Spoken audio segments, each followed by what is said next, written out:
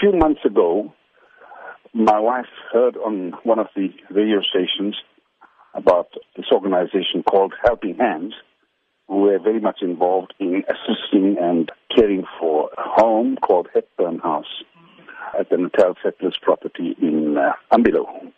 So my wife decided that she and I should go and see it. And when we went there, we were very shocked because there were 41 Africans, all with cerebral palsy, living at that home, which basically had the bare necessities. I then spoke to my wife, inquired from the ladies from Helping Hands and the ladies that were managing the nurses and others, and they said that 34 of them were abandoned by their parents. What encouraged you to help people with cerebral palsy? Well, my daughter has got cerebral palsy since birth, and she's 40 years old. And last year she said, "Daddy, I do not want to have a birthday party. I've discussed with Mom. I'm talking to you now, Dad.